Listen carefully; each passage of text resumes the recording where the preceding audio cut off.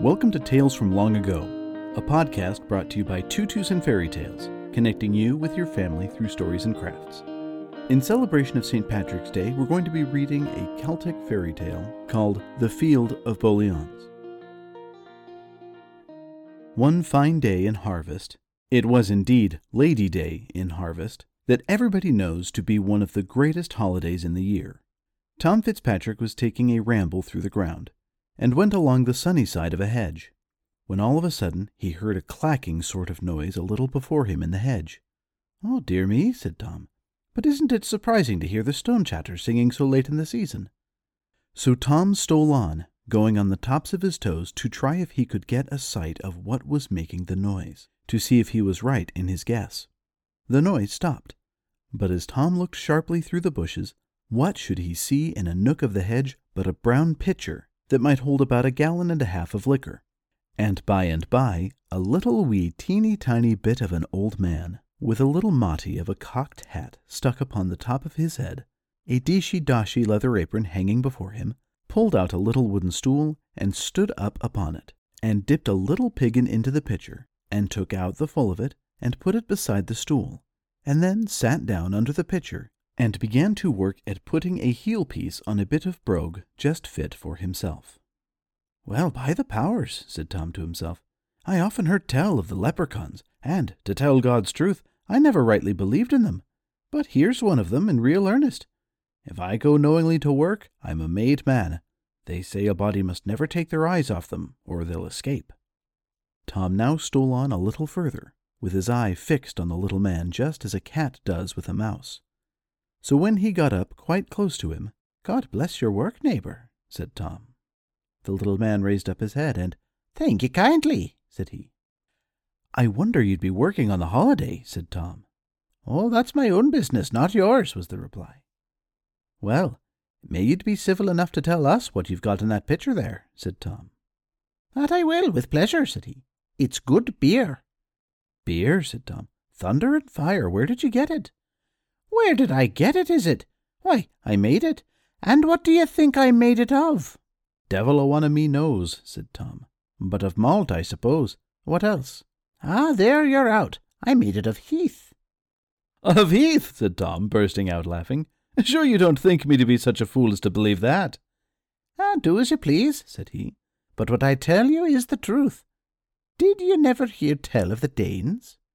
"Well, what about them?" said Tom. "Why, all about them there is that when they were here they taught us to make beer out of heath, and the secret's in my family ever since." "Will you give a body a taste of your beer?" said Tom.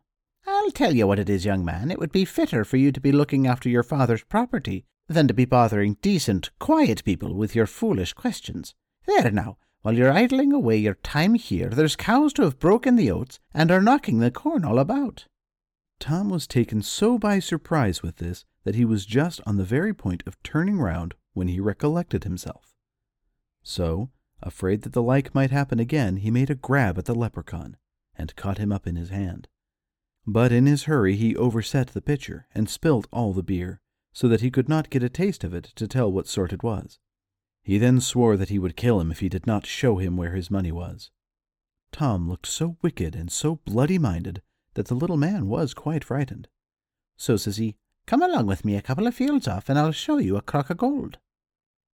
So they went, and Tom held the leprechaun fast in his hand, and never took his eyes from off him, though they had to cross hedges and ditches and a crooked bit of bog, till at last they came to a great field all full of boliauns.